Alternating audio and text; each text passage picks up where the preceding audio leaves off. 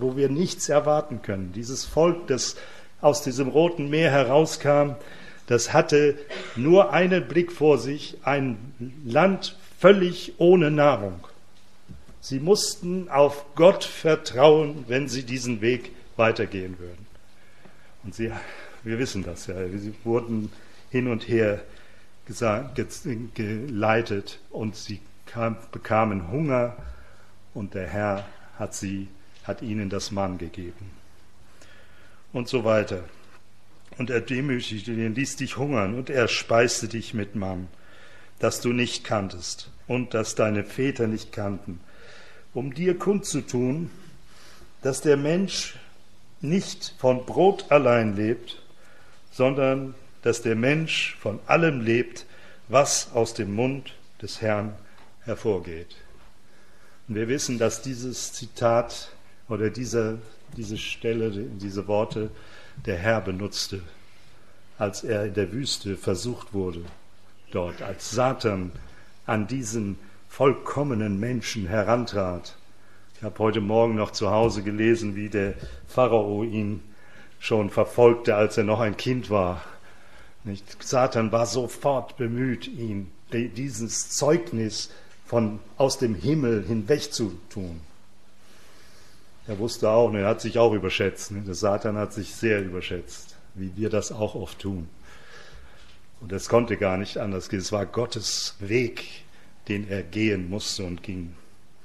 Aber dann wurde er in der Wüste geführt. Das ist auch so eine Prüfung, nicht wahr? Eine Läuterung, oder Läuterung darf ich nicht sagen. Ich möchte es da mit Ehrfurcht sagen, dass er von Satan gesagt wurde, nachdem er 40 Tage gehungert hatte: Mach doch, du kannst das doch, und mach doch aus diesen Steinen Brot. Und dann sagt er, der Mensch lebt nicht von Brot allein. Ich will das jetzt nicht alles lesen.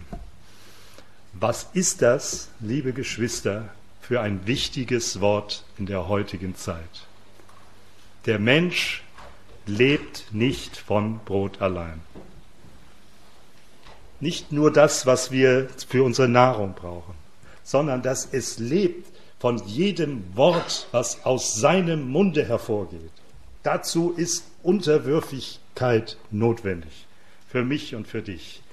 Das Wort zu lesen und es als Lebensmittel anzusehen, aus jedem Wort, und ihm zu gehorchen, ein ganz wichtiges Wort. Und wir haben es mit dem zu tun. Er wird das andere auch geben.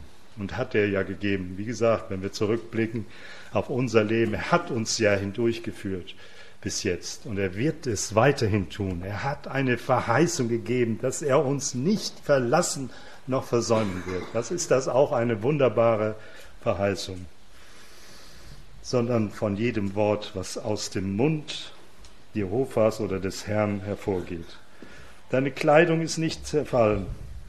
Wie wird das auch mal sein, nicht, liebe Geschwister, wenn wir so rückblickend im Himmel auf unser Leben zurückschauen? Es gibt ja so ein Lied über dieses Weben, nicht wahr, dass Fäden verschiedentlich, die wir gar nicht verstehen, erst dann gesehen werden, was für ein Gesamtbild das abgegeben hat.